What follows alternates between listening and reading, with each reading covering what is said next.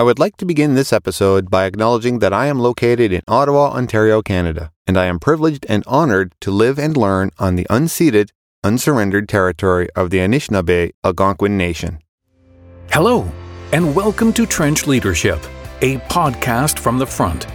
Trench Leadership is a proud supporter of the Concussion Legacy Foundation for their leadership in advancing the study, treatment, and prevention of brain trauma for athletes, veterans, and other at-risk groups.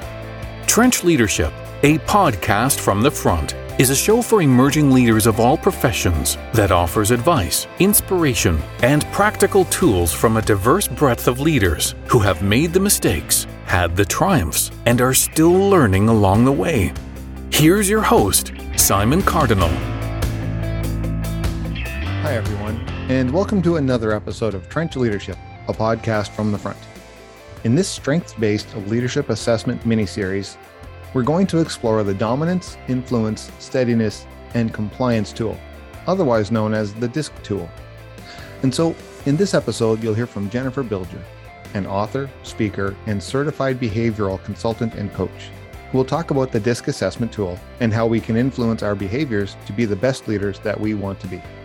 After 20 years in corporate human relations, Coach Jen Bilger decided to follow her true passion and take the best parts of her experience and turn it into a business. As an author, speaker, certified behavioral consultant, and coach, she uses her unique focus on the behavioral side of business to enable leaders and business owners to utilize their strengths to enhance their communications and interactions, lead effective, efficient, and engaged teams, adapt and adjust to overcome obstacles, and choose the best path to lead them to success.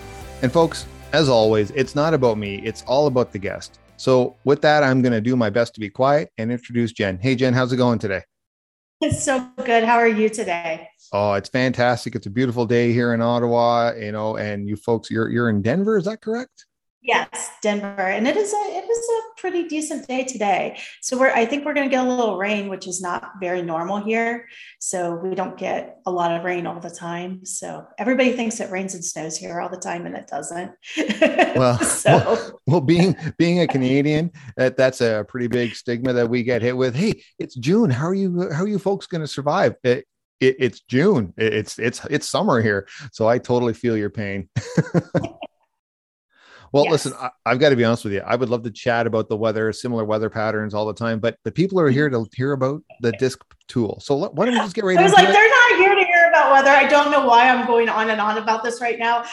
But I do, I can talk about it for a while if I need to. So yes, DISC, I love this tool. So do you have any questions before I start just going into it, or do you just want me just to talk about the tool and the resource and everything? You're the expert. You hit us. Let's go.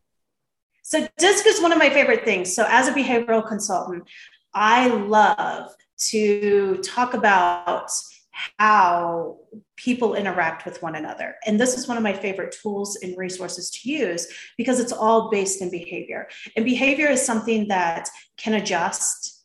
It can change over time. And there are many different things that go into it. So when we talk about behavior, it's the one thing you can change. It's the one thing you can adapt. And it's the one thing that does actually change over time. So when people say, I took a DISC years ago and I just took a DISC and they were two different things, it's probably a very true statement because we change over time. So there's three main things that go into our behavior. And a lot of people think it's the first thing that I'm going to tell you is part of our behavior.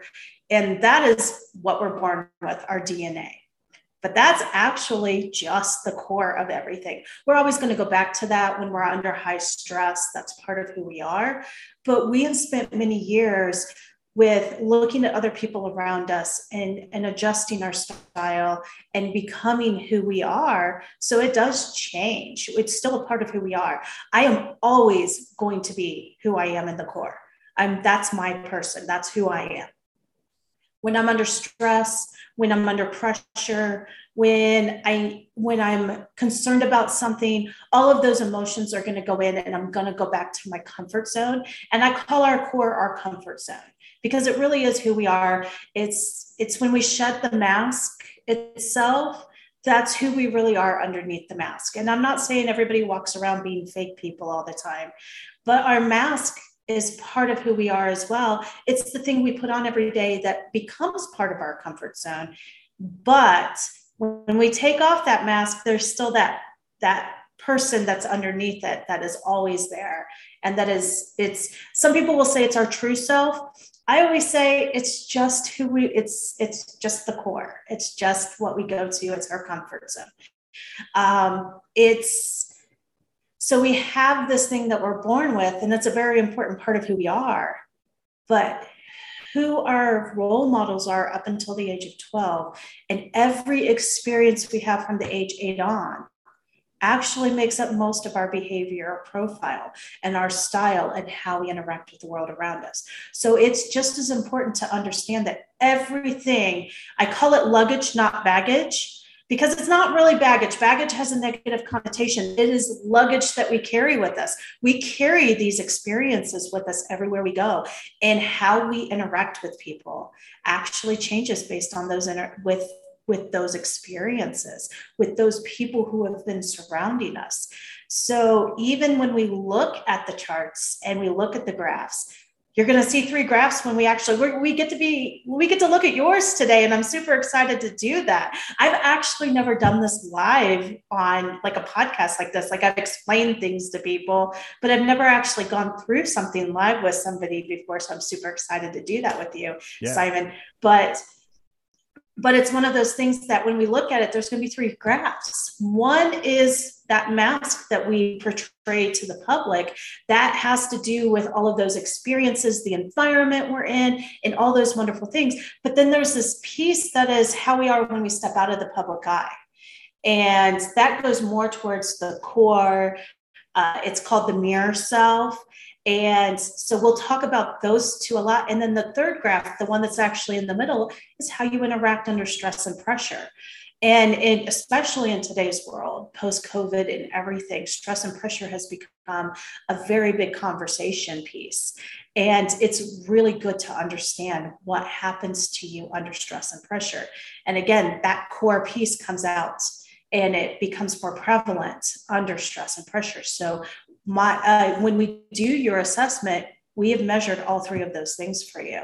So you know how you're going to interact and how you're going to be in your public self, your work self, how you communicate, how you portray and convey messages, and how you really, it goes with leadership, it goes with sales, it goes with all of those things.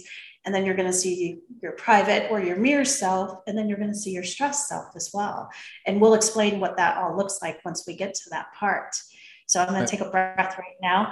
No, that's all good. It's a good time for me to mention that to the listeners. So I did the assessment, and I have not yet seen the results. Jen has specifically asked me to not look at them, and we're going to get them. We're all going to get them at the same time here. So it should prove to be interesting. This is the first time I'd ever done the DISC assessment. So it'll be fun. That's all part down the road. Yes. So, and I'm super excited to do that. So when I usually do assessments with people, that is the one thing that I usually try to do, is not give you your results right away. And that way we can talk about how the test went and everything. Because even I always get something back that says this was kind of a little bit more difficult, or that was tough at the end. Or I've had actually people say, I was angry with you at the end of it. I was angry when I was taking it myself. So it does get harder as you do it. It really does. And I found when I was going through it, one of the biggest challenges I had was that I would analyze the questions and I would throw in a whole bunch of what ifs. Well, are you most like this? Or are you least like this? Well, sometimes I am and sometimes I'm not. So I'm not. So where do I go? I don't know. It was tough. It was challenging. I had, you basically have to put these phrases as this is most like me, this is least like me, or it's a set of words or something of that nature. And as I'm going through, my last 10 were the hardest, because I'm like, I'm all of these things equally. I am none of these things more than the other. Exactly. I ran into that a couple of times. Like, I fit all of these bubbles. Or if I'm stressed or angry, this one makes perfect sense to me. But if I'm calm, then this doesn't make. Yeah, I went down a whole bunch of tornadoes there for sure. Oh, absolutely. And, when I tell people, I'm like, you're going to be angry with me, possibly. It's okay. You can be angry with me. And I use that term very fluidly when I talk with people. I'm like, I know you're not really mad at me, but you're frustrated by this assessment because you're like, no, these things are equal to me. No, they're really not equal. There is something that does resonate with others. So there's 4 main groups and styles that we fall into, and it makes up the letters of DISC. It's the D, the I, the S, and the C. And the good news is you're going to have attributes and characteristics from all 4 of these groups. We're actually a blend of all of these things. And as we start looking at your assessment, I'm going to show you the graphs. You're going to be dominant in some of these areas, and you're going to be not dominant in the areas. So you're going to see where it's part of your dominant profile and the other ones are not there. But you're going to say, but I have some of these characteristics. The actual answer is yes. You actually do. That's what makes us unique, though, because your intensity, your level of each and every one of the characteristics and attributes that's out there makes you who you are. And as we interact with people, and, when I was in the corporate world, for instance, I took this assessment. Every time I would take this assessment, it would be different because I was in a different environment each and every time. I actually fall into a style that does that very seamlessly. I go in and I become part of my environment very quickly and easily. And it's who I am. So when we change our environments, when we change situations, and actually when I teach leadership to people, that's exactly what I'm teaching people to do. What situations call for which style? Which one do you need to adjust to meet the needs of the situation or the people that you're dealing with in that situation? Because those are 2 totally different concepts. Situations are one thing, but the people in the situations are also a very big variable. And if you're a leader of a team, you want to be able to understand who your team members are, all those wonderful things. And behavior is about preferences.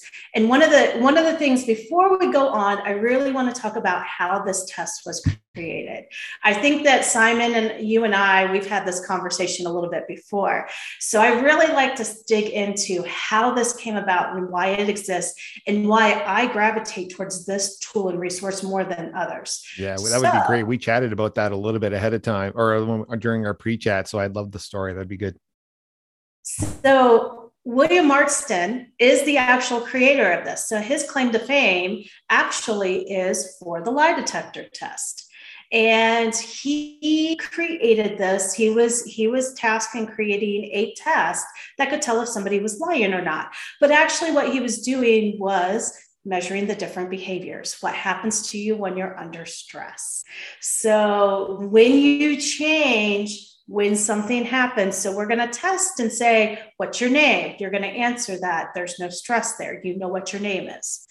So we're going to measure what happens there. And then we're going to ask you to tell us a lie, or we're going to ask you a question where we think you're going to lie.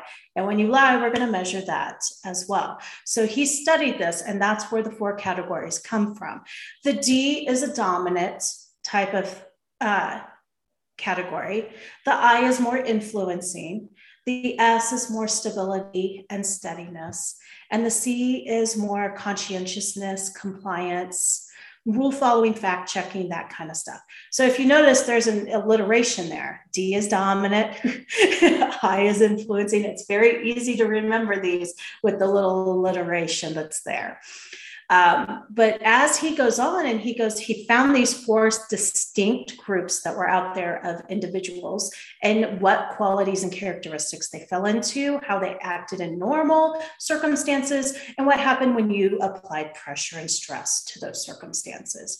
So the lie detector test, it's a beautiful resource. It's wonderful. But in both of our countries and around the world, this is not admissible in court. There's a really good reason behind it. Because just like with anything, we can learn to adjust. It's not very often you can beat a lie detector test, but it can be done. It is possible. There are people who actually do it.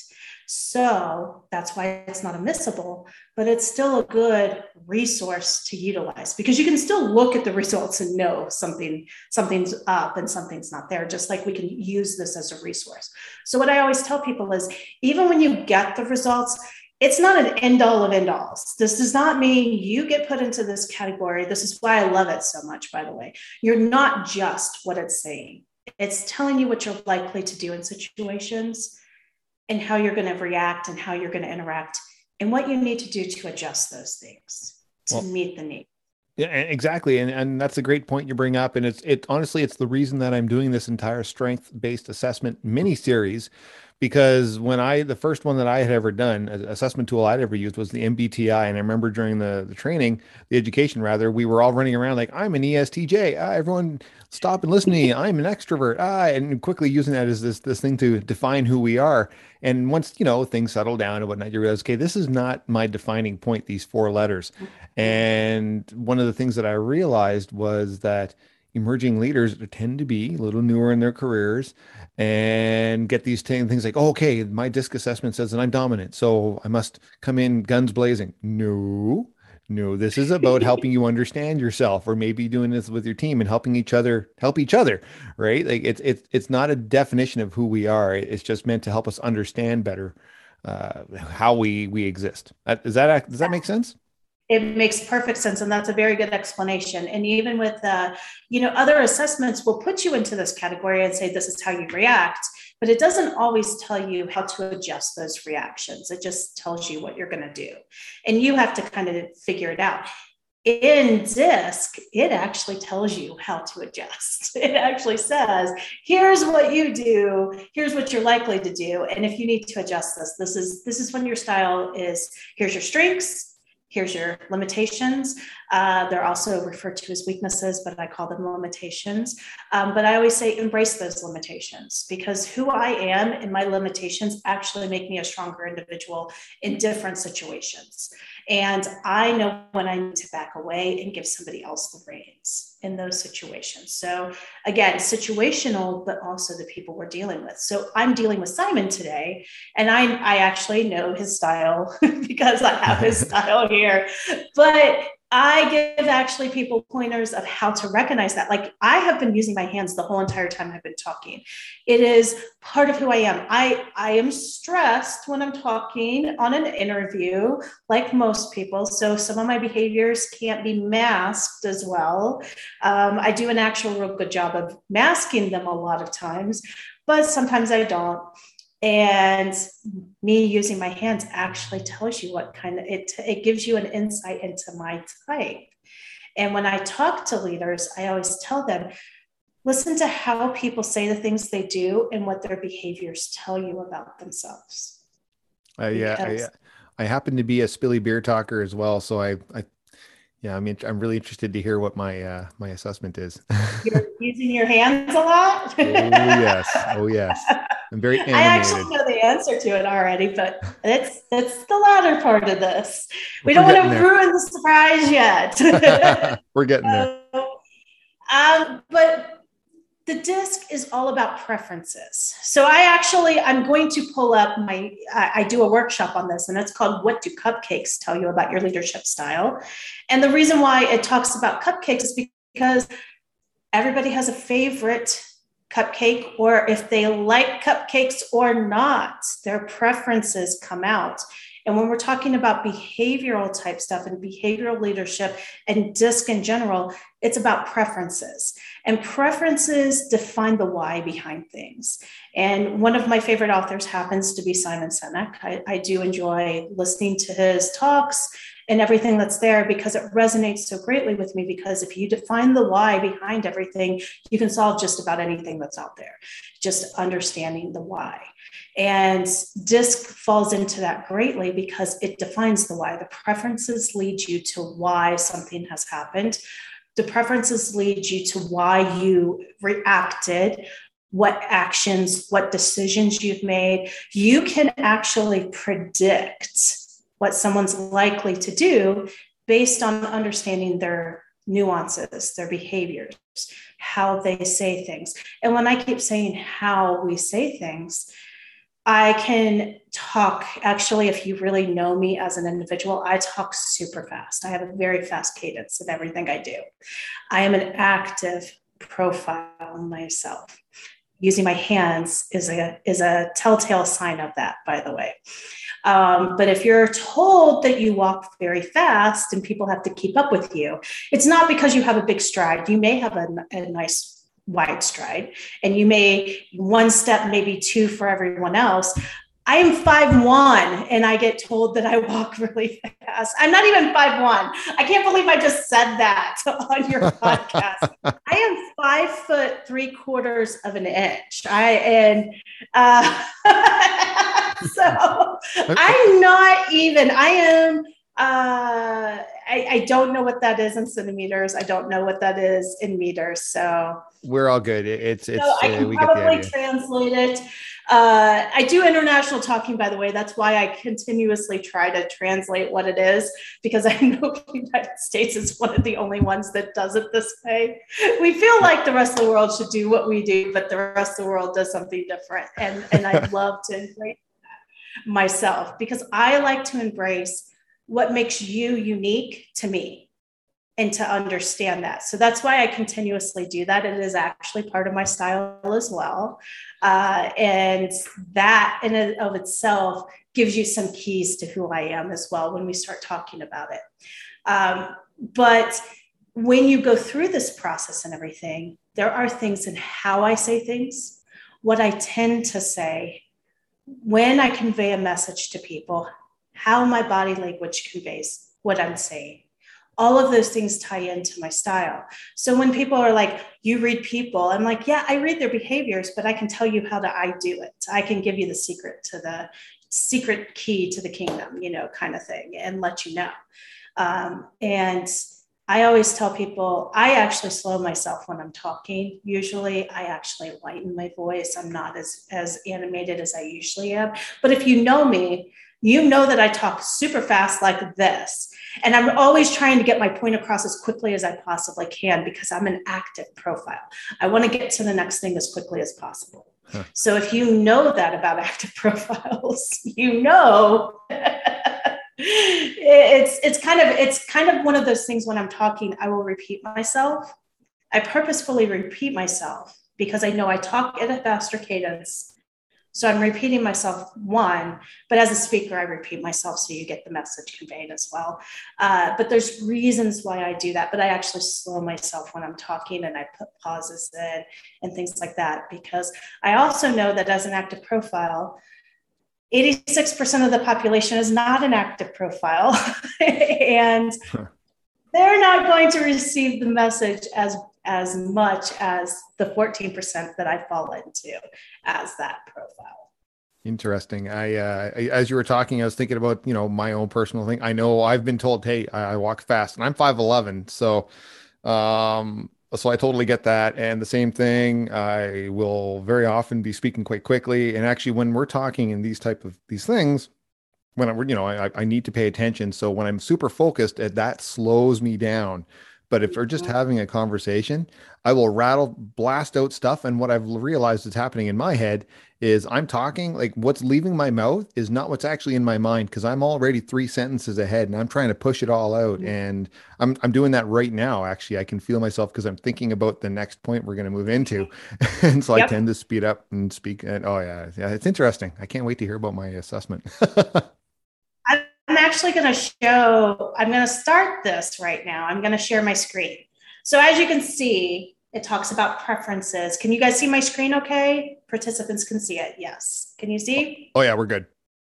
Okay. So understanding preferences mean you understand the why. So it's about your brain and really what's going on in your brain. Your brain is all about what it prefers to do and what it doesn't prefer to do.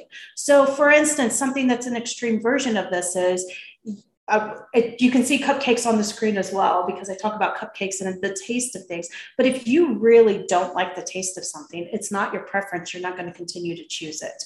Just like if it's not in your preference set for certain behaviors and personalities and characteristics and traits, you are not going to continue to want to deal with that and do those things because your preference is something else.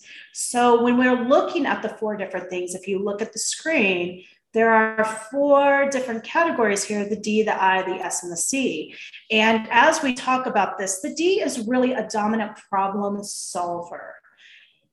Ds will seek control.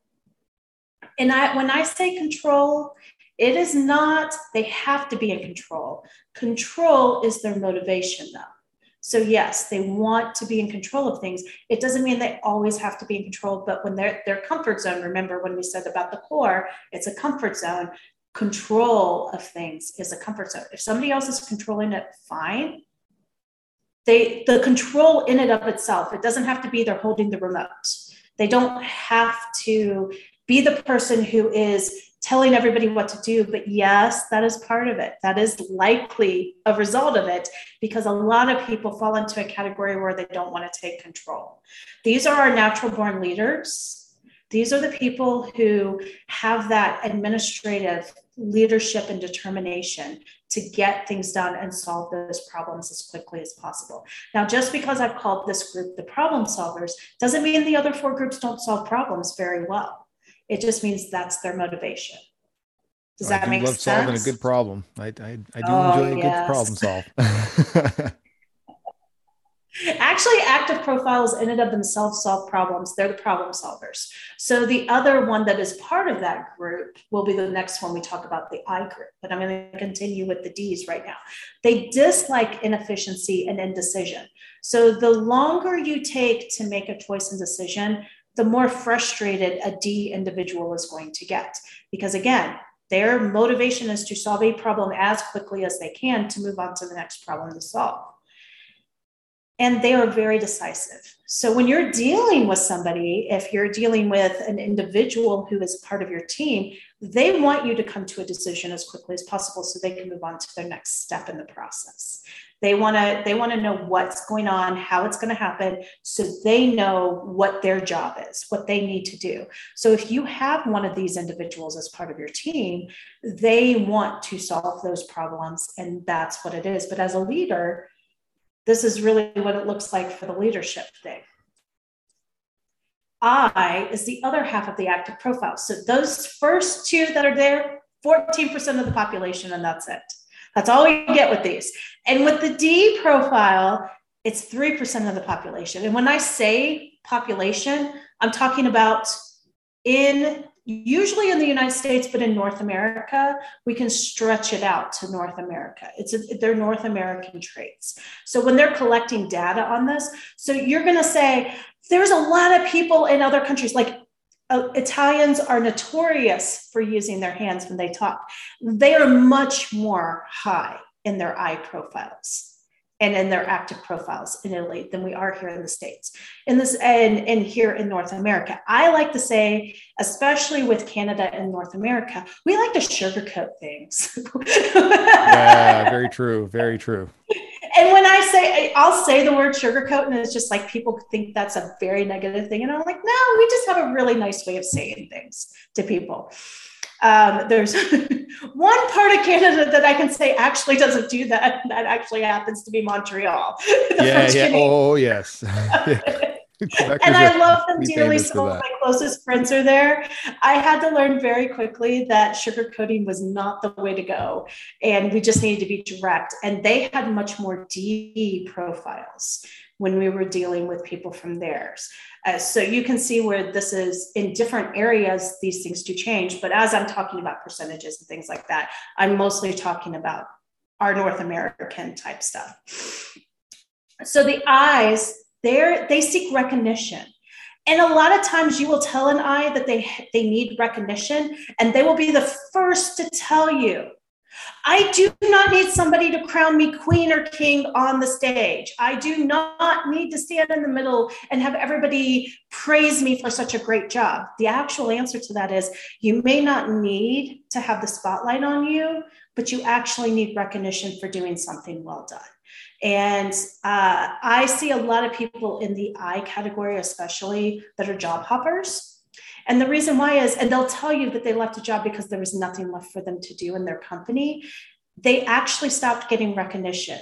And recognition comes in many different forms. So if you have somebody who's high in the I in your team as a leader, you have to continuously give them recognition. And recognition comes in promotions.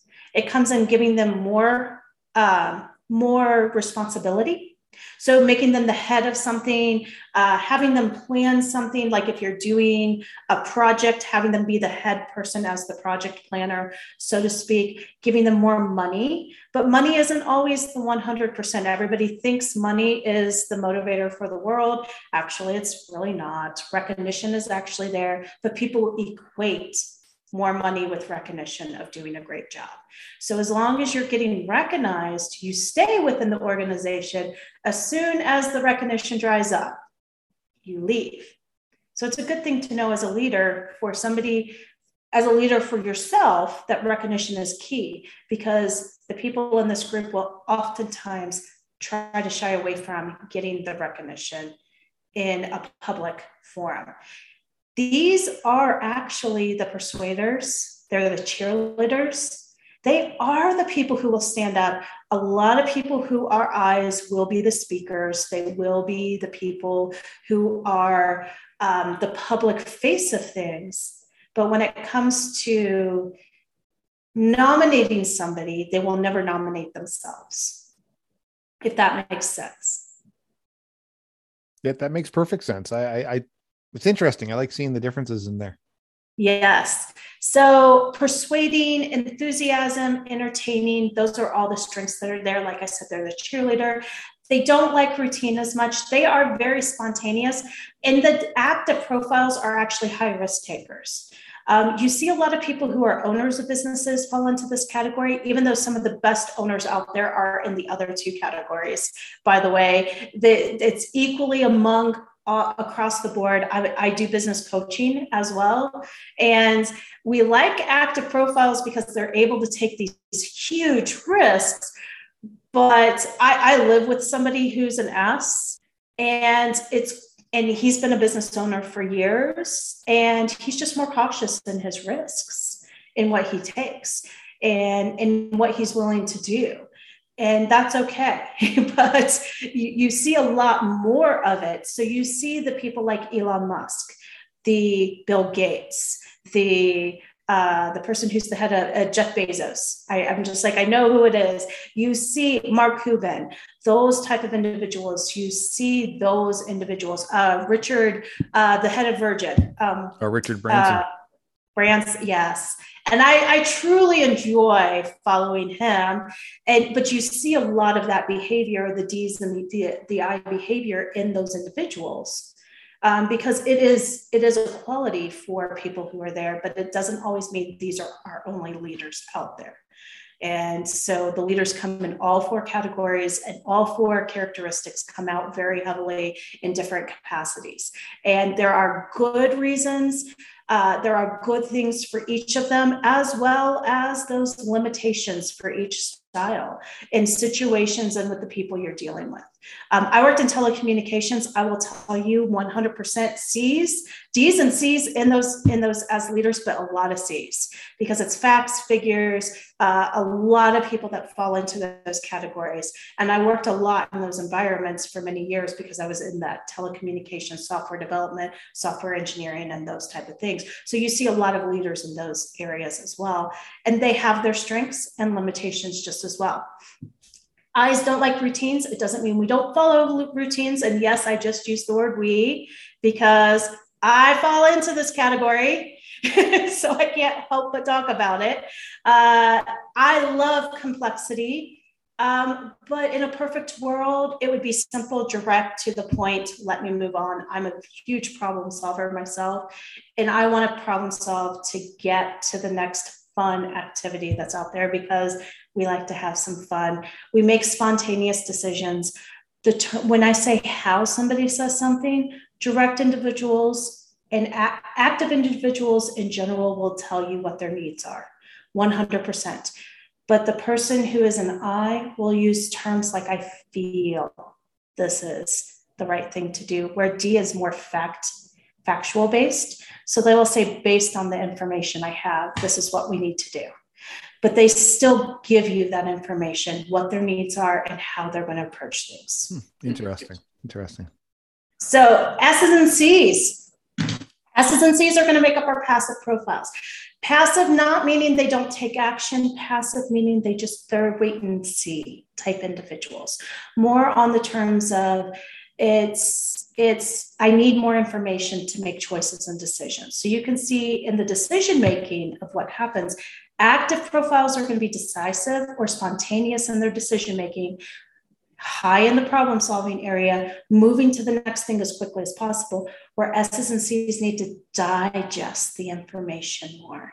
They take more time. They're going to confer with the people around them or be very methodical in their decision making. S's and C's, and it doesn't mean that D's and I's don't do those things. As an I will tell you, I will ask questions of what everybody wants to do every single day of the week. But if it comes down to that, if that's going to take more time than what we need to take to make the decision, or we need to move on a little bit quicker, I will make a decision. I will take the information I have as soon as I know it's the right thing to do. And when I say that I know it's the right thing to do, I know this is the right answer for what's happening. As soon as I know that course of action, I will still gather information to make sure I'm making the right choice, but I will say, this is what we're doing. This is the path. I feel like this is the way to go. It's very clear cut. You're very, very clear in how you want to move forward. Exactly. And that's very quickly. D's and I's make decisions very quickly. And so I do sales coaching as well. And this all falls in a big, how we interact with the world. So many different ways we can go down it. And in sales, I always say, you want D's and I's, but only 14% of the population fall into those categories. So you have to deal with the S's and C's more often than you deal with the D's and I's. Because D's and I's will tell you what their decision is right away. S's and C's take a little bit more time to digest, and you have to give them time.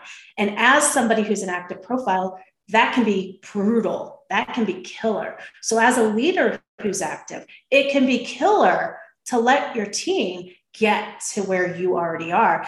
You actually gave us a key to your personality type, possibly. And if you haven't been, if everybody who's been listening, I'm thinking 3 sentences ahead. It's because you understand where we're going. Yeah, that's and you what I know end up we doing. need to get there, and we're ready to move on. But as somebody who understands that most of the people need a little bit more time with it, we're going to spend a little bit more time. And as a leader, one of the hardest things I had to do as an I leader was to sit there and let everybody catch up with me. And it wasn't that I was more intelligent. It has nothing to do with intelligence. It just is how we put together stuff and how we get to the points.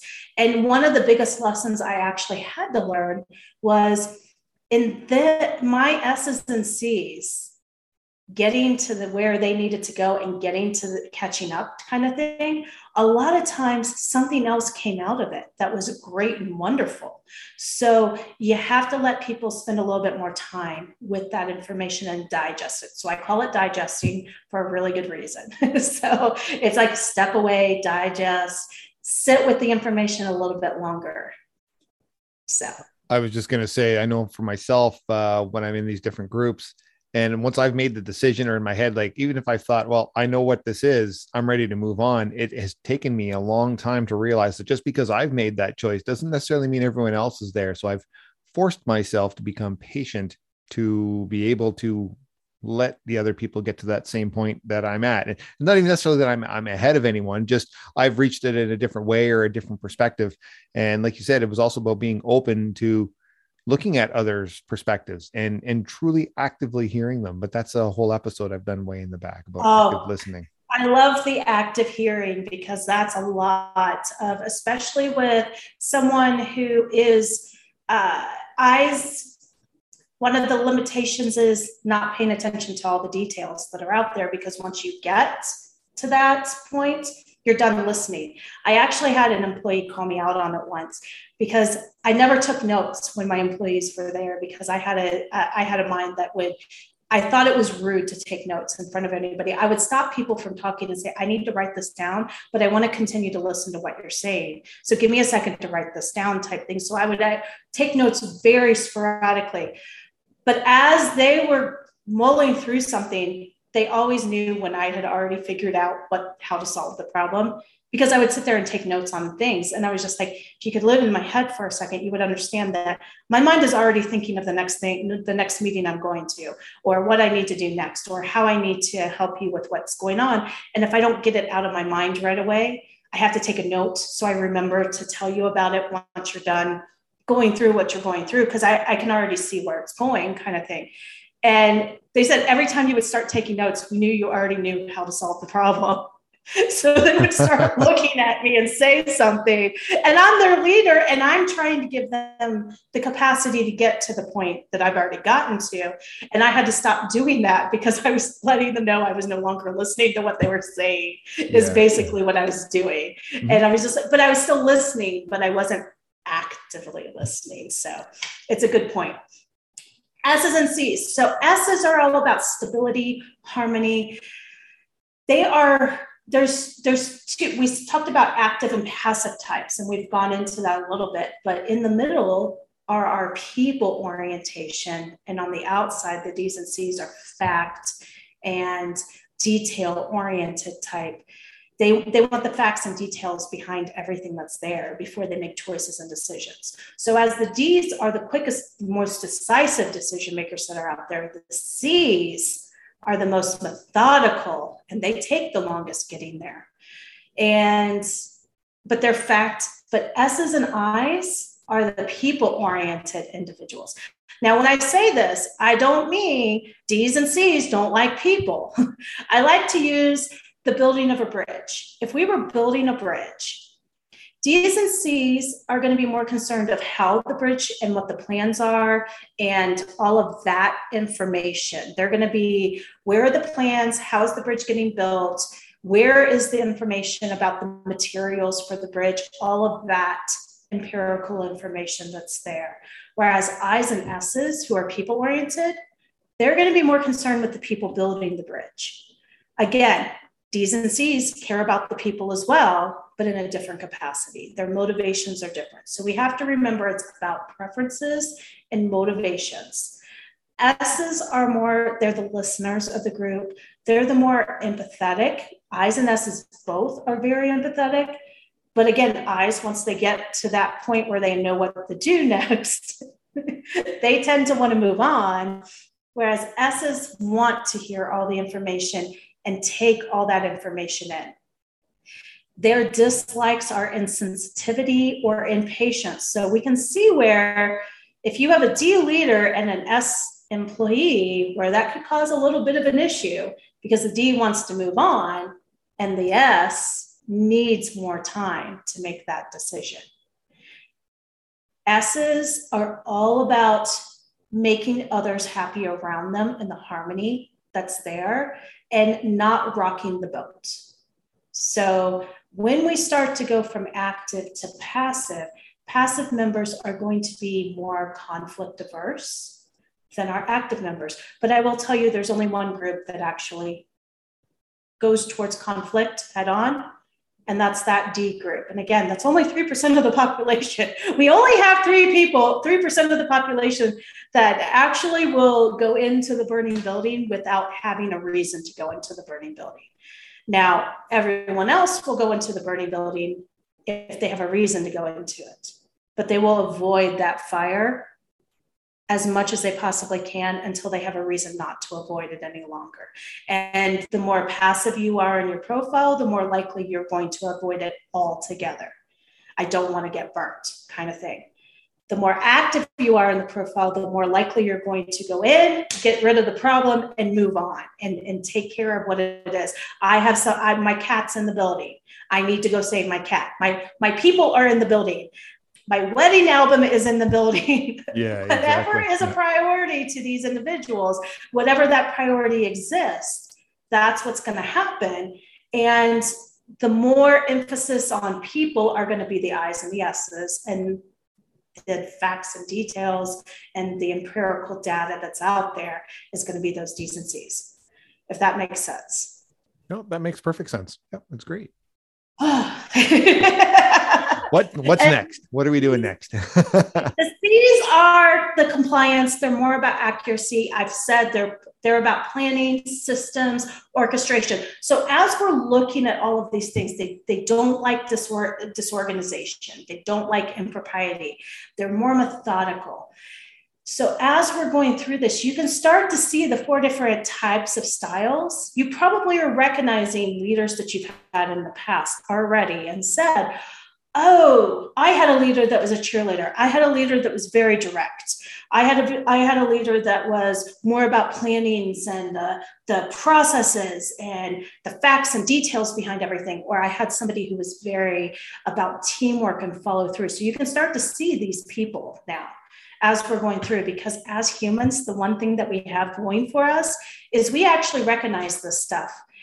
Some of us do it a little bit quicker than others. Some of us will sit in the room and know that somebody has cut a half an inch off of the hair, and other people could not see a dye job that had been done if their life depended on it. So it's, I once was somewhere we were at somebody's house, and they happened to leave the room to go into the restroom and excuse themselves. And they were gone for a total of 5 minutes, but when they returned, they had gotten something on their shirts. So they were wearing a very light colored shirt already, and they just changed it to another light colored shirt. When they came back in, I recognized they changed their shirt. And I said, oh, I like that color on you. And I had pointed out to the rest of the room that the shirt was changed, and nobody else recognized that there was a difference, kind of thing. So when you have that type of profile, some people just pick, but as we were talking and as we were going along, I'm sure other people would have recognized. It was and it was a slight change. Okay. So it's interesting. It's an interesting little trick and thing that's there. That's why I do what I do, by the way, because my category actually falls into being the one that recognizes it the quickest. We see those details. I oftentimes, when I'm talking to eyes, will ask the question, are you the person that solves the crime when you're watching crime? By the way, do you watch crime shows? Because people who are eyes tend to want to go towards that. And when you're, watching Sherlock Holmes, when you're watching, everything that's there, are you the person that knows what has happened before everybody else does? Because if you are, you're paying attention to the details. And that's why when you have these categories, even though the category I fall into is not detail oriented, we actually pay attention to details quite a lot. But in a perfect world, I could care less about the details when I'm making choices and decisions. And it's not that they don't matter, it's that I have enough information to make the choice. Details are something that's secondary to me. But I pay attention to details very greatly. So I am the person who actually will recognize that somebody got a half an inch taken off their hair, and nobody else can recognize it, but I can see the difference. And that's my secret sauce. That's my special trait.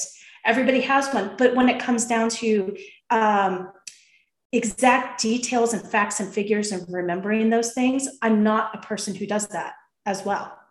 The C category actually does that very well. And we can think about different scenarios where that would actually be the strength, and what I do is actually not the strength. And that's a situation where that person flourishes so much better, because the grand thing about this is we are blends of all 4 of these things, but all 4 of these things we need them to exist. We need them to make the world go around the way it does. We need every single piece of these things to survive. And just because we are dominant in one section doesn't mean we're better. And I always tell people, it has nothing to do with intelligence, has nothing to do with being better or not as good. Everybody always says the natural born leader is the D, the natural born salespeople are the I's. Some of the best salespeople that I know that are out there are S's, and they're supposed to be the least sales. And I'm just like, but some of when I teach sales, I actually love working with S's more than I's, because I's, they're naturally born in sales, but I can't close for the life of me. I know how to close. I'm a sales coach. I teach people how to do these things, but I had to learn how to close because my job is for the world to like me. And if I think you're not going to like me, I'm not going to close the deal. I'm going to shy away from that because I could screw up a relationship, and that's more important than the sale to me. Whereas if you get a good S individual that's focused in that area, they have follow through that is absolutely amazing, and they're capable of closing. And if you look at sales and how you need to do that, they will actually go through and do the touches that are necessary to close a sale that may not close for other individuals. Taking it into leadership even more so, the follow through and things, when it's a different type of way. People want to work for people who have that higher S in their quality as much as they want to work for somebody who has more control taking aspects, because our passive individuals, they're more likely to want to follow a leader than to be the leader themselves. But again, they make some of the best leaders out there in different industries, different reasons. We all have our strengths and we all have these things that we excel at. And so when I talk to somebody who's an S, I would rather not take a leadership role, but I'm a manager. I'm like, but you can be one of the best leaders that's out there. Here's why. You're going to do these things for your team, and it's going to resonate with them more, rather than the person who is more direct and dominant. Not that the dominant direct person isn't a good leader as well. We all have different things that make us excel, if that makes sense. Yeah, it makes perfect sense. I mean, how often have we heard, extroverted people are better leaders or tend to be better leaders, or whereas introverts tend to be less skilled as a leader or whatnot, which is ridiculous. And actually one of my previous guests, Megumi Miki, she talks about this exact thing in Quietly Powerful. She talks about the 17 powers of introverts, because introverted, extroverted, DISC, whatever, there is places for leadership in all of these different things, which is, again, brings me right back to why I'm trying to touch on all of the major leadership assessment tools to make people understand that these do not define who we are, but they may just explain how we think and maybe a little bit of why. Anyways, we should keep moving on. We kind of got side railed ourselves moving on, because I'd like to get to your assessment really quick. So yeah, let's do that. As we've been talking, if we go back to that, did one style resonate more? And I put this screen up because this is kind of like the focus, so you can see it's problems, people, pace, procedures, but you can see what the phrases are. Ds are more likely to assertively challenge problems. Less, if you're lower in your D, you're going to avoid conflict and build consensus with others. So as you're going through these, do you see something that resonates more with you than the others? For myself, I kind of see the D, will more assertively challenge a problem.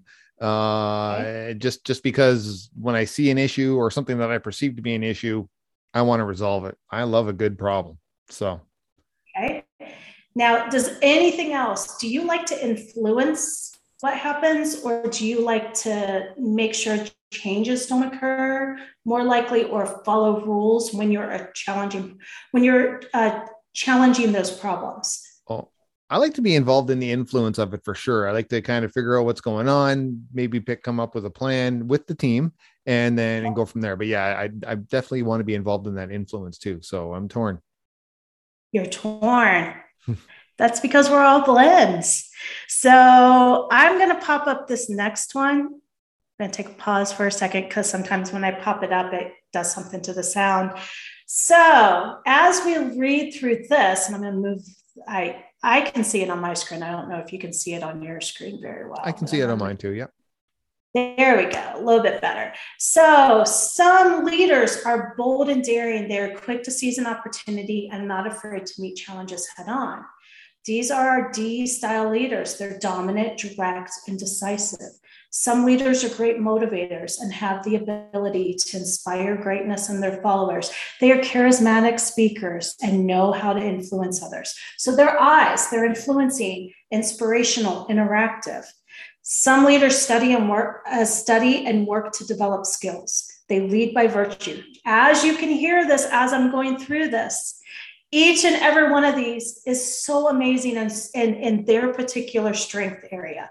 They lead by virtues. They have the ability to, they They lead by virtue of their ability and knowledge. They are excellent planners, tacticians, and they rely on logic. So our logical individuals fall into that C category, which is controlled, creative, and competent.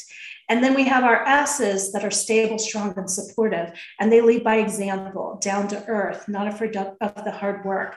They are the roll up the sleeves type individuals that get into the mix of things and work next to their team members. So can we think, I pose that out to everybody who's listening, can you think of certain situations that fall into these and each of these situations where that style of leadership is better than the other? Because I know I can, definitely. And I know that there are certain leaders that there were times when I was working at one company and I wish I had the leader of a previous company because I knew they could deal with the situation at hand better than the person I was working for at the time. Well, I think we've all missed a leader that we've had in the past for sure. Oh, absolutely. And, and it's sometimes where it's just like I said, the D group, they are the people when there's a crisis that's out there. We want a D leader involved in that situation because the rest of us are still trying to get our positions on everything. And we want someone to take the control, take the reins, and move us in the direction we need to move into. Whereas if we're steady and stable and everything's good to go, we actually may want someone who's going to get their hands dirty a little bit with us and do the work with us and show us what we're supposed to do and lead by example and do that if it's something where it's more of a different situation that's out there, as opposed to somebody who may need to be the cheerleader and inspire something great. I worked in human resources for 20 years in the corporate world. That's my pedigree. That's where I grew up and got my chops. That's where I learned what I'm doing here. The reason why I did so well in human resources is because a lot of times we have to give information out to people that may not be the best of things to convey.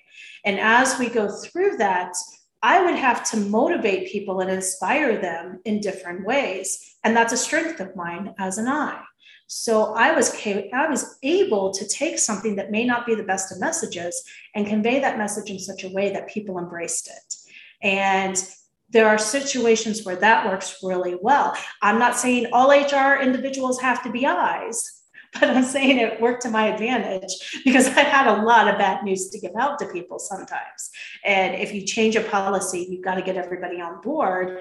And if you influence people well, that's a great thing.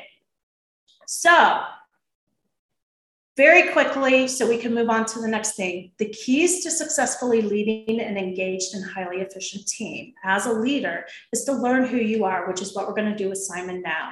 We're going to learn Simon's leadership style, and I'm super excited about this.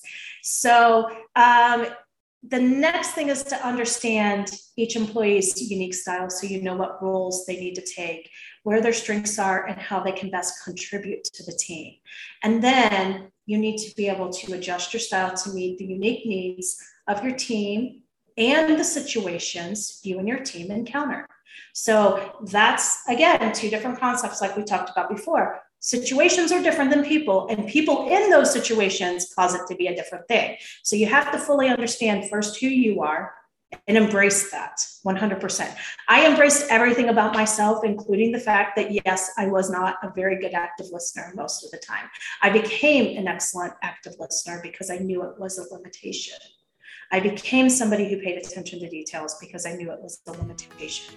Because I knew to be the best leader I needed to be, I needed to do those things for my team to make it. And I still have people to this day, after I left the corporate world to start a business, I still have people who come to me and say, I want to work for you again. So when you're ready to hire people, let me know. So you build these people who are loyal to you because they respect you as the leader, knowing you brought out the best in them when they were working for you. Yeah, and really, there's no higher compliment than that. Hi there, it's Glenn, the voiceover artist. I'm back, and you guessed it, if you're hearing me, that means we're at the midpoint of this episode. Do you have a topic that you feel would benefit from emerging leaders? Then send us a note at Simon K. at trenchleadership.ca. And if your topic is used on the show, you'll be invited as a special guest host for your episode. Follow Trench Leadership, a podcast from the front, on Instagram, LinkedIn, Facebook, and Twitter. This podcast is made possible by listeners like you. And if you feel we've earned it, please help us grow our following by leaving a review and sharing the episodes on your social media platforms. And now, back to the show. Yes, and thank you. If I do say so myself, it is, but I appreciate that very much. I've always looked at it as something that I aspired to, because the leaders I didn't like working for, I never wanted to work for them again. And I never wanted to be that person. And there's learning in those too, right? Exactly. It's painful learning, but there's learning in there. Exactly. So as we go through, are you ready to know who you are? Have you figured it out yet? I think so, but let's see. I want to see it. You want to see it? You're done? Well, you're definitely an active profile. If you didn't already know it, you're an active profile. So here's our active profile here. Do you think I'm going to ask the question, do you think you're more task-oriented or more persuasive and motivational? I think I'm more task-oriented, but I think. You think? I think. What if I tell you that is your lowest? Really? That's your graph. Huh. This is your perceived, your mirror self. So remember when we said this is most like where it comes closest to our core? Okay. So for those who can't see it, under the perceived self, which is the mirror, it says this graph displays the manner in which you perceive your typical behavior. It could be referred to as your self-perception. At times, you may be unaware of the behavior you use with other people. So in my case, the D is the lowest one. I is the highest. And am I reading that wrong? Your S and C is in there. Your C is a little bit higher than your S, which is really funny because when we go to the mask, I don't know what happened there. When we go to the mask self of you, your I is extremely high. So I'm going to call you a core I because you are definitely a core I. And so when I was asking those questions, I was driving that towards it a little bit, but you still were saying you were task oriented. Your D falls below the line here. So we have a 0 line that's in the graph. Everything that's above that line or on that line is part of your profile. Anything that goes below it is not part of your dominant profile. Again, we still have those characteristics. We still have everything that's there. So you actually probably are a very good problem solver. I's tend to be, though. And it's one of those misnomers. The active profiles tend to get confused about which one they truly are because they're very similar to each other in many different ways. The biggest difference is if I were to ask you the bridge question, you know the answer to it already. But if I were to ask that question to you before, are you more concerned with the people building the bridge or the plans in which the bridge is going to be built? Oh, I'm a big fan of getting the bridge built. So the people matter, but so unlike your profile. So I would be surprised by that because the people-oriented side, which you are very extremely high in, says that you should be more concerned with the people that are being hired to build the bridge, not the actual plans of which the bridge is going to get built. It's an important factor in it. The job description is always important. So I think what I meant to say was, and this might make a little more sense. So I care about the plans, but I'm very aware that I need the people to get those plans, get to those points. So I will focus on the people because the plans are important. I think that might make fall more in sense. Because as I was saying, I said, that's not exactly what I mean. That I expected. Okay, that makes more sense. All right. That's the answer. But just like with anything, now, the other thing that I was going to tell you is, even though your profile came up this way, this isn't a perfect world. You may be answering questions based on specific environments and situations. And as an I, so earlier I kind of alluded to this, each time I took the assessment, I would be different. I'm a dominant I. I'm actually a unicorn I. I'm dominant just in my I. And everything else falls below that 0 line that we're seeing in this graph. Okay. So, but when I'm in the corporate world, I tested DI, I tested DCI, I tested, and notice how I is the secondary ones in each and every one of those. It's always part of my profile across the board, but I would always test, especially in my public profile, with those. So this is how you interact with people in work environments, in public, when you're speaking, when you're doing things like your podcast. It's, you have a very dominant I as well. You have an IS profile for your public self, but that actually makes a perfect sense. Very people oriented, very supportive. And, you know, when you talk about the people orientation, how we convey the message says a lot about who we are. I always go back to, and I refer to myself very greatly when I talk to people. So I'm very people oriented. I care about people. I will bend over backwards to support people. I'm a coach, and I've worked in that field for many years, type of thing, where I was in human resources. But if you notice how I say things, I am constantly always going back to me as an example, because the I is a very ego-driven type thing. S's are not. S's will actually refer to how everybody around them interacts, not themselves. They'll put themselves last. And actually, when it comes to helping others and taking care of others, both are high in the empathy scale. Both will do whatever it takes to take care of other individuals, but S's will do it in detriment of their own happiness. I's will only do it because it makes them happy. So as soon as an I is not happy in a situation, they don't want to continue going down that path.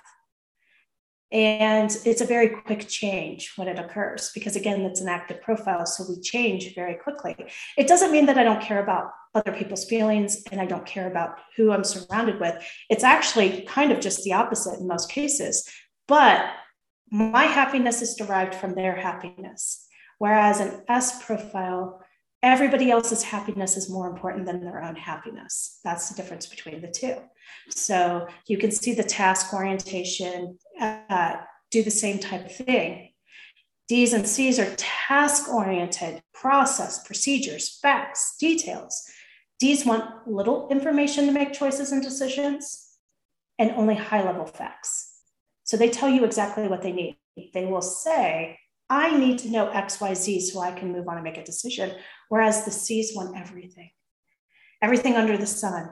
They actually will often they will fall into analysis paralysis with things because they need all the information before they make the decision. Make sense? Oh, you're on mute. I'm muted right there. I was just say I'm gonna eye the crap right out of this by saying I want to hear some more about my profile. So your profile, let's go back up to this one. So let's talk about this. So as you can see, there are these little barbs here, these little arrows, because your actual mere self has a high I, a high C, and a high S. So it's not, now this one is the highest, your I is the highest. So this is going to be your core or dominant. This is going to be what you're most likely going to react in the situation, but it's tempered by these two because we're a blend. So you ask more questions about things. The fact that you said that you want to know about the plans in and of itself told me you had C as part of your dominant profile, because that's a C thing to do. The questions, the information, I want to know how the bridge needs to be built. Whereas if you were just an I, yeah, you need to know the job description, but only enough to know you're hiring the right people. That is it. Not more information about the plans and how the bridge is going to be built. So if you, yeah, it's so super, like it's a slight nuance in it. It's a baby nuance, but it's enough that you can kind of hear it.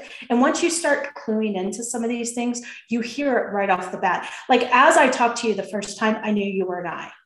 I thought you had S in your profile as well. The C didn't come out as much, but it makes sense that the C didn't come out as much. The C was still there because you asked questions, you have a podcast and things like that when I saw your results, but you are actually an ICS is how I, but they're so close together. So let's go back to your chart.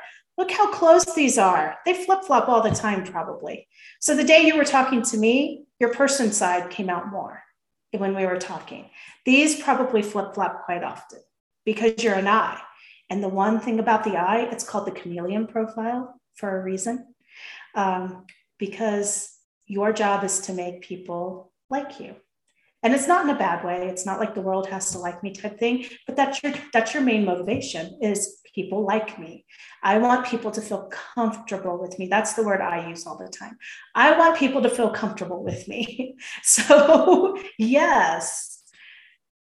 That's interesting. Yeah. So I will say, like, when I am doing those little pre-chats, when I'm doing the episodes and stuff quite often, and this is no way is it meant to sound arrogant or whatnot, but quite often I'll have people say to me, this has been a really great chat. I really feel comfortable with you, and those types of things, building those types of connections. So that's interesting.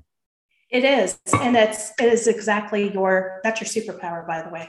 And I don't think about anything about it. I'm just talking with these people. I'm not trying to build those connections, but I am, but you know what I mean? But I'm not working to do that, if that makes any sense.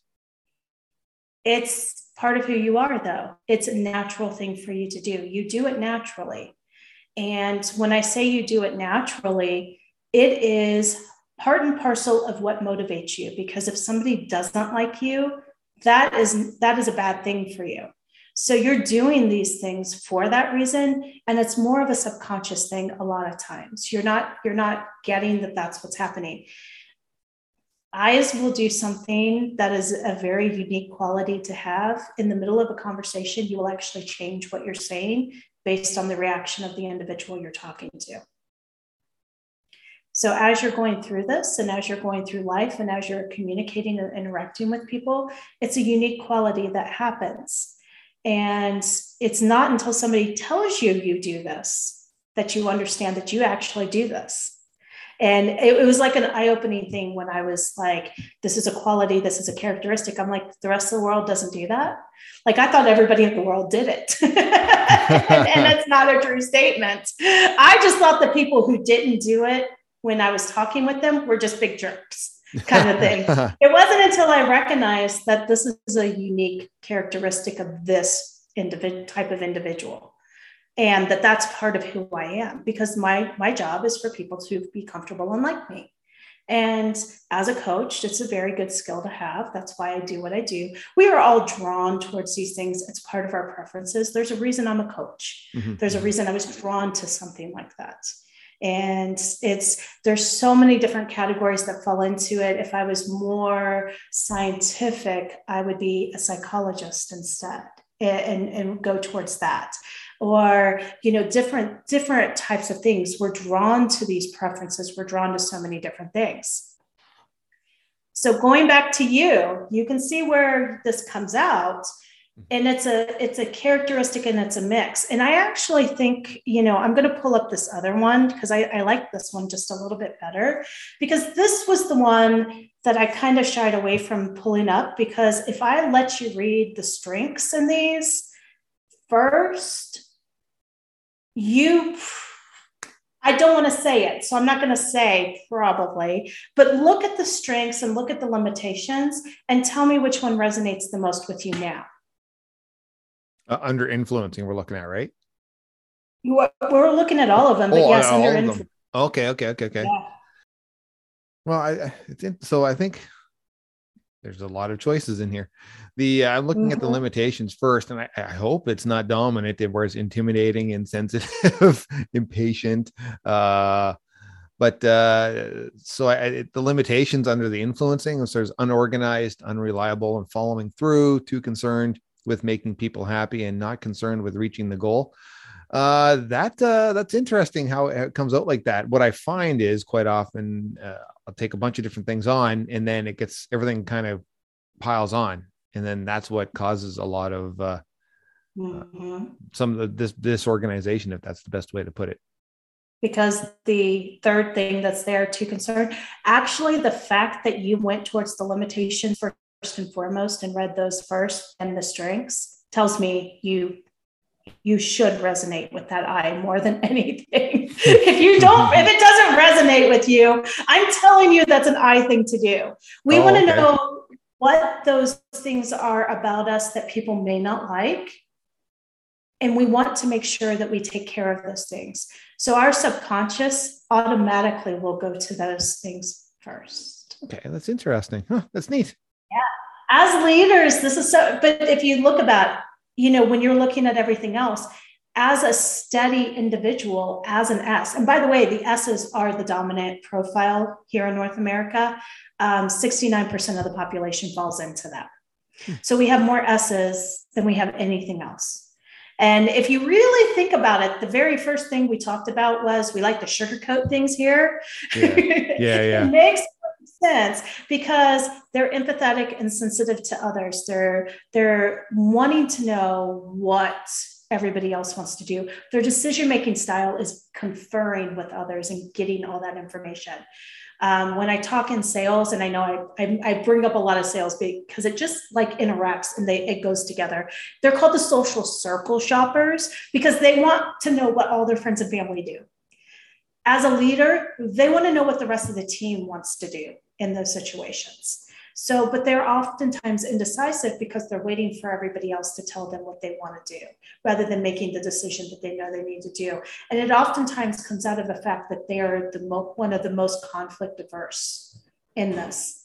And being conflict averse, and you have a little bit of this as part of who you are, it does temper for sure your eye. Yeah, for sure I do. Yeah. And it's not uncommon when I put a list like this up where people are like, but I'm a good listener. You are.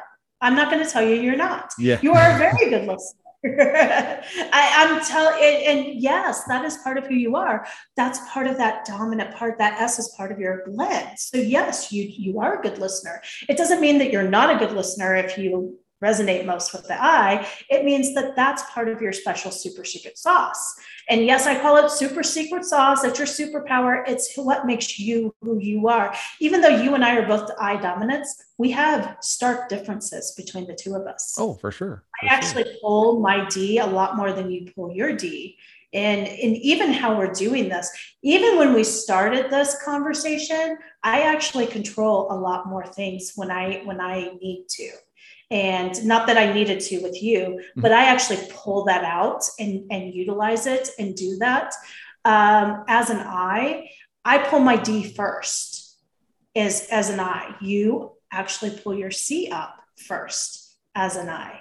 So when you see these blends, and that's probably, it has to do with the environment you're in right now. You may pull more D and you keep going back to the D profile. I bet in different environments, you have a higher D profile and it's a true statement. It is. If you were in that environment when you took this assessment, if you are working with a lot of D profiles, you're going to test higher in your D. Like I said, in the corporate world, I always tested high in D because I worked with a lot of D profiles. Yeah, that makes perfect sense. I think I would imagine, like, having just retired from the military, there's probably a lot of D people in that type of environment, just looking at the strengths and those types of things. I am curious. We do need to get moving along a little bit here, just because there's lots of information in here. What's up next? Let's look at your actual profile and show everybody what a profile actually looks like, if you're good with that. So I'm going to stop this share. Okay. So we've already seen this.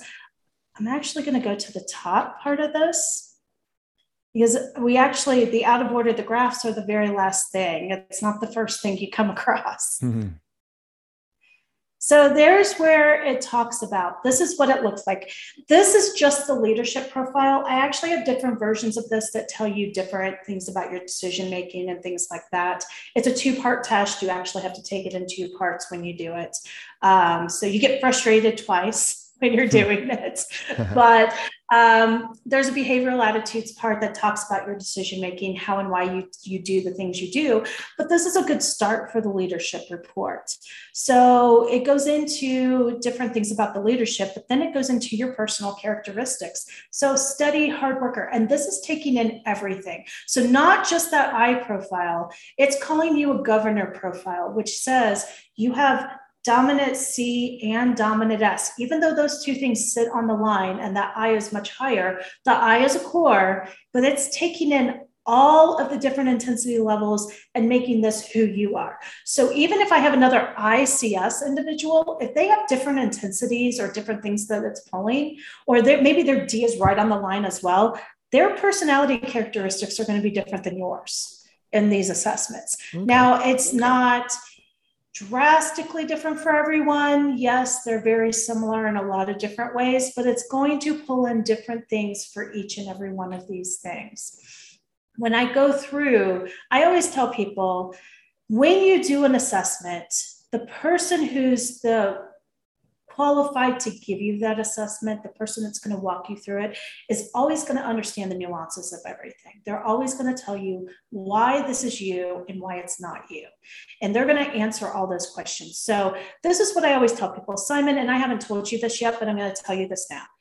Read through this. If something stands out, yeah, you get to read through this now. It's yours. Something stands out that isn't quite you, or you think it's not you. For instance, I've always been told as an I individual that I'm not detail oriented. I know that's the opposite of me. Anybody who meets me will actually, I worked in human resources for 20 years. So human resources in and of itself is a very detail oriented type of role. I learned how to be very detail oriented. Well, I was going to say the exact same thing. The nature of my very trade when I was in the Air Force, aircraft structures technician, is all about details. It took me a while to learn that and to get used to it, but I am all about those details. So it's interesting. Exactly. So here's the other thing. In a perfect world, though, if you actually had the capability of saying you can do something that has a lot of details or not a lot of details, you're going to be motivated towards the thing with the less details in the perfect world. But you chose a profession that made you very happy and you enjoyed doing it. That actually made you have to pay attention to details, which meant you enjoyed doing that. But the details was a secondary thing that you needed to do. So perfect world, as opposed to what you actually do in the real world, there are two different things. You're going to be motivated towards the perfect world stuff if given the opportunity. If not, there's not a whole lot of stuff out there where you don't have to pay attention to details in your personal life, in everything you do. If you're raising children, if you're married, if you're dating, if you have parents, I mean, there's a lot of stuff that's out there. You have to pay attention to details in the world. And if you don't, yeah, the details matter for sure. The details actually matter. Perfect world, though, details wouldn't matter. That's the grand scheme. There we go. So here's the positive characteristics. These are the main personality characteristics. I'm going to tell you, when I read through this, it described you very well because I got to meet you first. So, and usually when I do these with people, I do have the opportunity to talk to them first. So there are things that I picked up on. But there were some things that I did pick up on that says, hey, pay attention to special things. Even with talking to you one time, there were things that stuck out to me that I was just like, well, now I don't exactly agree with this. So what I like to do with people, and if you would be so bold to do this, quickly read through this list and tell me which one doesn't mesh with you. I will tell you one stood out to me a little bit. So. Okay. So am I looking at the red one, the governor, as a governor. Okay. So, okay. So for the listeners, as a governor, you may need to pay special attention to the following areas. Mm-hmm. Be results oriented, be less critical of others' ideas and approaches and methods, consider timeframes and deadlines, be more open to change, be more direct and decisive, increase your pace to accomplish goals, move more quickly to capitalize on opportunities, and be willing to take risks along with the other team members. Consider timeframes and deadlines. I think kind of sticks out to me a bit. It's challenging for me sometimes, and I think I do that to myself too with all the different things I have going on. So you agree with that one? I do agree with that one. Yeah. Is there one you disagree with? I think I'm pretty open to change. I'd be more results oriented though. I got to be honest, like I think I'm pretty results oriented, but that's my thought. What are your thoughts on this? I had the open to change. That's not the one that stuck out to me the most. The results oriented one was the one. I'm like, you're very goal oriented. I can tell. And it's like I said, some of these things, and the reason why I wanted to go through this specific activity is because they're not a perfect telling of everything. But again, if in a perfect world, there might be something where you wouldn't want to be as goal oriented, but you're very driven and goal oriented and very motivated in that sense. So it pulled something out that said that. So this would be where I would take a deeper dive and try to figure out exactly why it said you're not because oriented. Yeah, exactly. Because I am definitely goal oriented. So it's interesting. Yes. Yeah. And but it could be you like to pile on a lot of different things at one time. Somebody who's more goal oriented wants to click those boxes and then move on to the next thing where you're doing everything at once. So it could be something as simple as that's saying, hey, this is something you might need to work on a little bit. You might not want to try to multitask as much as you do. And that's that people pleasing that comes out in this type of a profile type thing. And I appreciate you allowing me to kind of talk about some of these things, because when we talk about this is a very personal type thing to a lot of people. And it doesn't always feel nice to hear some of these things. And I'm like, but this isn't really bad. These are all really not that bad. So when you look at this is what the profile looks like. And then it goes deeper into what type of leader. You're a pragmatic leader. You strive to be inclusive, supporting, and caring of the people around you. You excel at planning and analysis. And no, I'm not going to read the whole entire thing. I'm kind of pulling out those boldface that is coming up on the screen right now, but it's going to give you a more in-depth. And if you notice on this page, the D is missing. That one thing that you told me you were most like is the one thing that's missing. That's interesting. So I think maybe what happened was I was kind of blending the D and the I together and in my head. So I think that makes a little more sense. But it happens it only happens with the active profiles too. It's so funny that people in the active, because they're so similar to one another in what they're doing. And it's kind of like they piggyback on one another a lot of times. They're very unique and different in their own thing, but there's a lot of similarities that are there as well. And I think too, inside the eyes, there was some three of the top points are charismatic and influencing, great communicators, optimistic, encouraging, and eager. A lot of times my experience have been those people that fall into those types of group don't realize they're charismatic, don't realize they're a good communicator, don't realize how optimistic they are all the time. It just kind of happens because it's who they are. And then my experiences have been, and I know I've definitely done this to myself. Every time I've heard people say those things to me, what do? I immediately kind of put my head down and I shy away, and they say, "Oh, thank you." I get a little bit red, and then I quickly deflect that question to somewhere else because I don't see that. And it's only actually because of this podcast that I've been more willing and open to hearing and accepting of hearing those types of things from complete strangers. I will tell you, once you start to embrace some of those things, you'll do. I actually did it earlier, which is outside of what my character used to be, because I would do the same thing and say no. I was just like, if I do say so myself, I'm getting more used to saying things like that now. Yeah. Because I'm embracing it more and saying, yes, I am very charismatic. Yes. One of my very first jobs in the corporate world, my job was to go in and talk to the boss because the boss couldn't say no to me. Mm-hmm. When I was a kid, my job was the same thing with my siblings. My parents it was harder to say no to me a lot of times, but I was very stubborn as well. And I butted heads with one of my parents more often than not. But the other one I could convince of so many different things because I understood how to talk about things. It's a skill, it's a gift, but I've always been the person they've sent into the room to talk to people because I understand how to get to the root of whatever it is very quickly. So even as a child, it was recognized by my people surrounding me. Maybe not my parents as much, but my siblings definitely recognized it. And my friends definitely recognized I could ask the teacher if we could not take the test today. And I might be able to convince the teacher not to give us the test. That's fantastic. So but the eyes tend to be people who don't want that adulation. They don't want that praise. They just want to go on to the world. They want people to like them. They want people to be comfortable, but people are not comfortable with people who are, there's a term I want to say, but it's not the right term. It's almost like arrogance or yes, type of thing. Yeah. that's the term I want to say. People don't like arrogant people. So you tend not to want to be arrogant. But once you embrace it, you kind of, even with how I do it, I kind of put a shine on it a little bit. Like I kind of still do there's a way to bring it in with some grace. Yeah. And it's a little bit harder. Now we've seen these already. These are the things that we've already looked at as part of the profile. And then it comes up with, this is how it measures different things and it tells you what it's measuring. So it's measuring the decisive authoritarian type of leadership style as a D. So yours comes up with things like mild, quiet, reliant, and modest.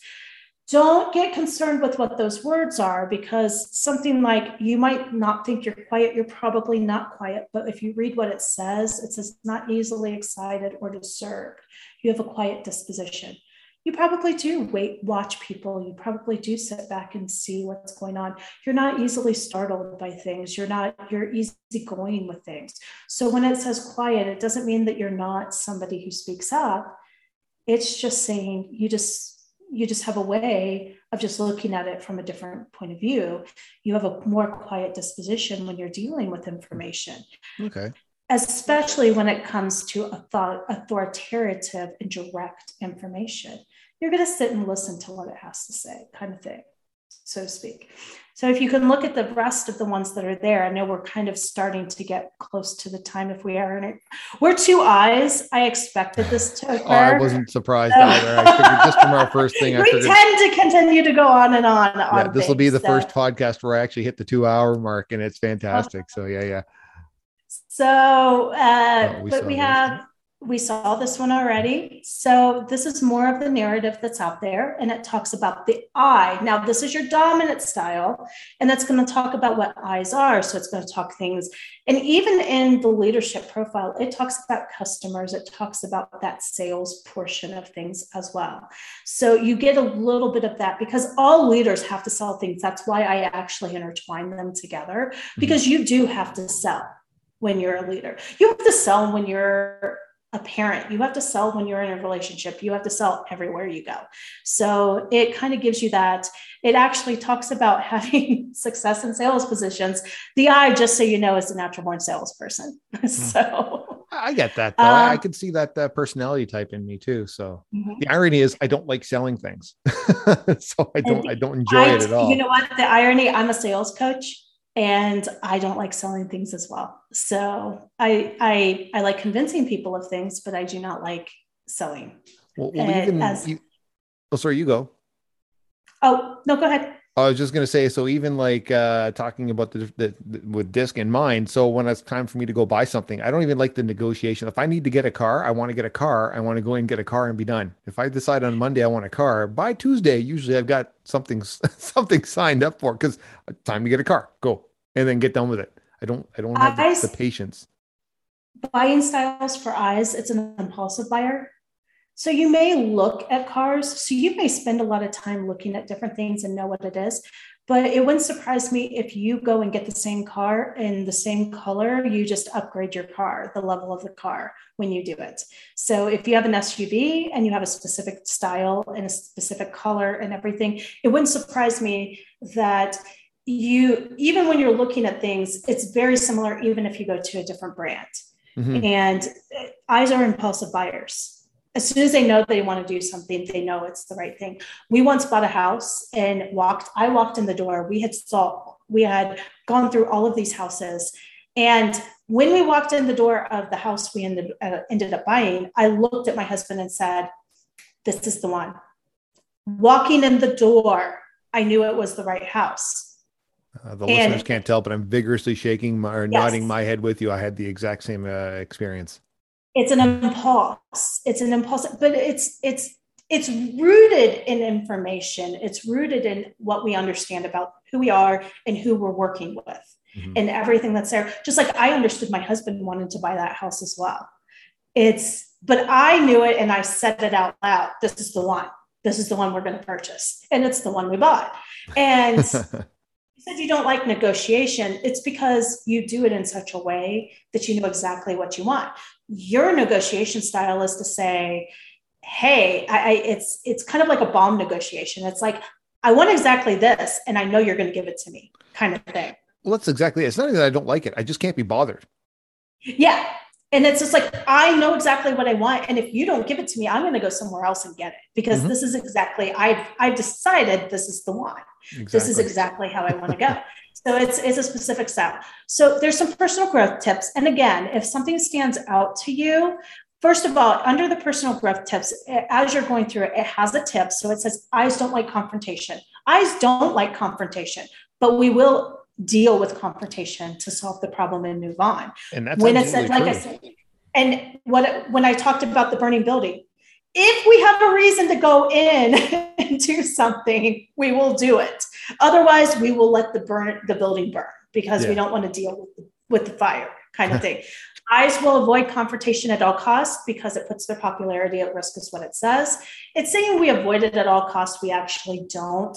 And actually, the blend actually comes into play with this as well. We're selfless in a lot of ways, going in and saying, hey, this is what it is.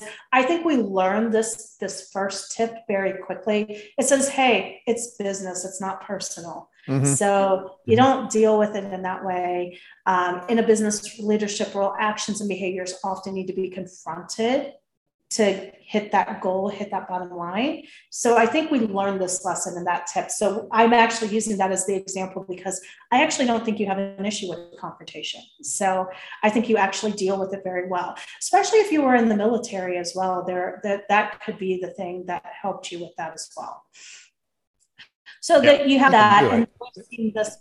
This is the last one. This is actually characteristics. It kind of goes through the list of that style. So instinctive communicator, yes. Participative manager, yes.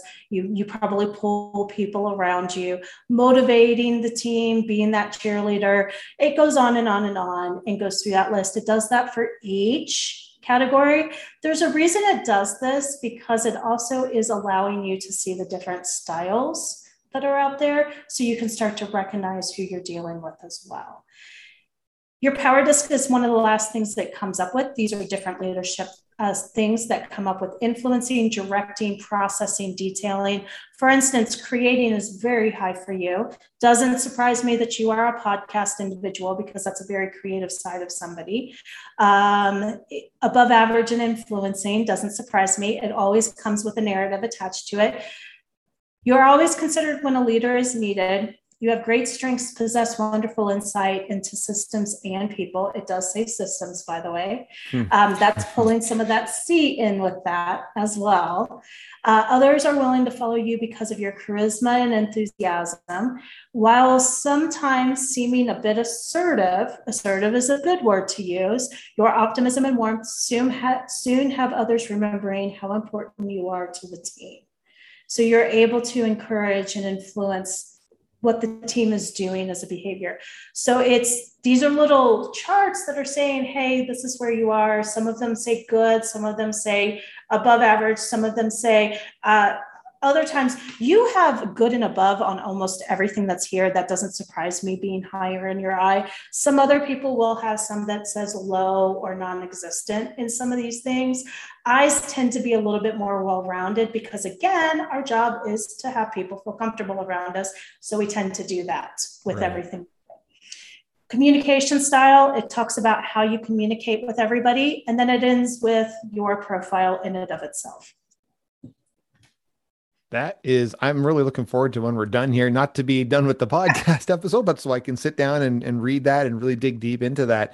I agree with you. Like we were talking earlier about the results oriented stuff. And I said I'm going to go in and have a little more of a look at that. I find that interesting, but that's a sidebar. I'm realizing now we could probably turn me saying the word interesting into a drinking game. I've said that a whole bunch of times, but it's all interesting. So I'm okay with that. It's interesting to me as well. So I didn't even hear the word interesting as many times as you said it, because I was agreeing with it. So thank you. So if anybody has any questions for me, or if you have further questions or want to discuss this again, I'm happy to do this. I enjoy deep diving in this. This is the first podcast where I've actually got to deep dive like this. So thank you. This was such a great experience. Oh, I've had a lot of fun. I feel that this is a good time to roll into the lightning round. Yes, let's do this. Question number 1. In 1 minute, describe your perfect leader. My perfect leader is somebody who is going to be able to utilize my skills in the best way possible and understand and be empathetic and really want to be participating in in everything that's going on. They want my opinion, but they know when to give me information to teach me, to make sure that I have growth and to ensure that I am capable of becoming the strongest individual I can within the team and utilize me in the best possible way. Perfect. Question number 2. No, that was great. Question number 2, cup half full or cup half empty? Oh, half full, always. I'm a silver lining individual, and I will always say it can get worse. It always can get worse. It's never bottom of the barrel for me ever. Us eyes. We're always optimistic. Always. Question number 3. If your leadership style was a famous actor, who is it and why? Oh, this one's a good one. I am going to, I've seen these before too, so I'm trying to kind of put it into perspective. It's going to be the person like somebody like, well, I'm going to go right now with somebody who's more like Tom Holland or Chris Hemsworth. I just watched Marvel movies this weekend. So you got that in your mind. So I'm going to say those, but people who are very charismatic and everything. So I'm going to go towards those individuals and say it's that type of style. Okay, fantastic. Question 4. What would you like to improve about your leadership style? I always want to improve my capability of stepping back and letting other people take the helm. And a lot of people would say I do that well. I have to work really hard at it though, because we talked about it earlier. I know what the answer is. And I keep using that term, I know, because that's an I behavior to have. And I know it's one of my limitations, not to open it up sometimes. And I want other people to be encouraged to speak up and to do those things. So it's something I have to work really hard at all the time. And that's the one thing that I'm constantly pressing myself for, is to listen and to make sure that the individuals get to shine. That's a very important thing for me. Question number 5. What do you think is your leadership strength? That I am an encourager, that I am somebody who can convince people that they can move mountains when they don't think they can. So I have always known that I'm very good at understanding people's strengths. I actually, when the question is asked of me what my superpower is, and I always say my superpower is to uncover your superpower with you. So I know that is a good strength of mine. And it's something that I've always fallen back on and said, I can pick the people in the room that will do the job best. Very, very much so. So that's what I do. Well, that's it. That's the lightning round. That's not so bad. It wasn't so bad. No, it never is. It's the unknown that freaks people out. But really, yes. They're the leadership related questions. How difficult could they be? Well, listen, exactly. Well, listen, Jen, this has been absolutely fantastic. I can honestly say that I've never had this type of a deep dive, especially on one-on-one with someone and all the different assessment tools that I've done. I feel very lucky that I've been able to experience this with you. And the fact that the episode has gone for 2 hours has a testament to the skill and the knowledge that you have. And I can't thank you enough for taking the time to speaking with us. If people want to learn more about the DISC or discuss this with you, how can they reach out to you? You can go to my website, or it's the easiest way to get a hold of me. So my book is published there. I do have a book about leadership that's out there. It's DISC-based leadership. So, and that's all on my website, www.coachjenbilger.com. And it's coach, CoachJenBilger.com. And of course, I'll have those links to your book, to your website, and all your different social media inside the show notes. And that's it. Thank you so much for today. This has been a real pleasure, and I've really enjoyed this. Thank you so much. Thank you. I appreciate being here. And this was, I have to say, out of all the podcasts I've ever done, this is one of my favorite that I've done, because I rarely get to do what I actually do with people live and have people see how it actually works. And, so thank you. This has been a great experience. Oh, this is great. I'm feeling like we'll see each other again soon. Well, thank you. I would love that. So thank you. Fantastic. Well, take care. You too. Hi, folks. So I just wanted to let everyone know that this episode will not only just be an audio podcast, this will be the first time that we're actually going to release a podcast unedited on our YouTube channel, which can be found at Trench Leadership out at YouTube. Links to the episode will be available in the show notes, and we hope you enjoy and see what my DISC assessment's all about. Well, that's a wrap from the front. In this episode, we talked about the DISC assessment tool. We talked about what the different ideas are in it and how it can be applied to each of us. We also talked about my DISC assessment, and I heard about it the first time. Here we are. Thanks for tuning in, and remember, leadership without passion limits the depth of your vision. So, how was the episode? Were you engaged? Did you finish the episode with a piece of leadership ammunition to help you lead from the trenches? Was this episode relevant and helpful? If so, never miss an episode by following us on all of your favorite podcast feeds. While you're there, and if you feel it's merited, please consider leaving an episode review. If the episode missed its mark, we need your help to refine the topic, so reach out and let us know how we can improve the show for you and all of our listeners. Be sure to join us next week with your host, Simon Cardinal, for another episode of Trench Leadership, a podcast from the front. A proud supporter of the Concussion Legacy Foundation and Project Enlist. Episodes produced by iGlen Studios. Music provided by Ashamalav Music.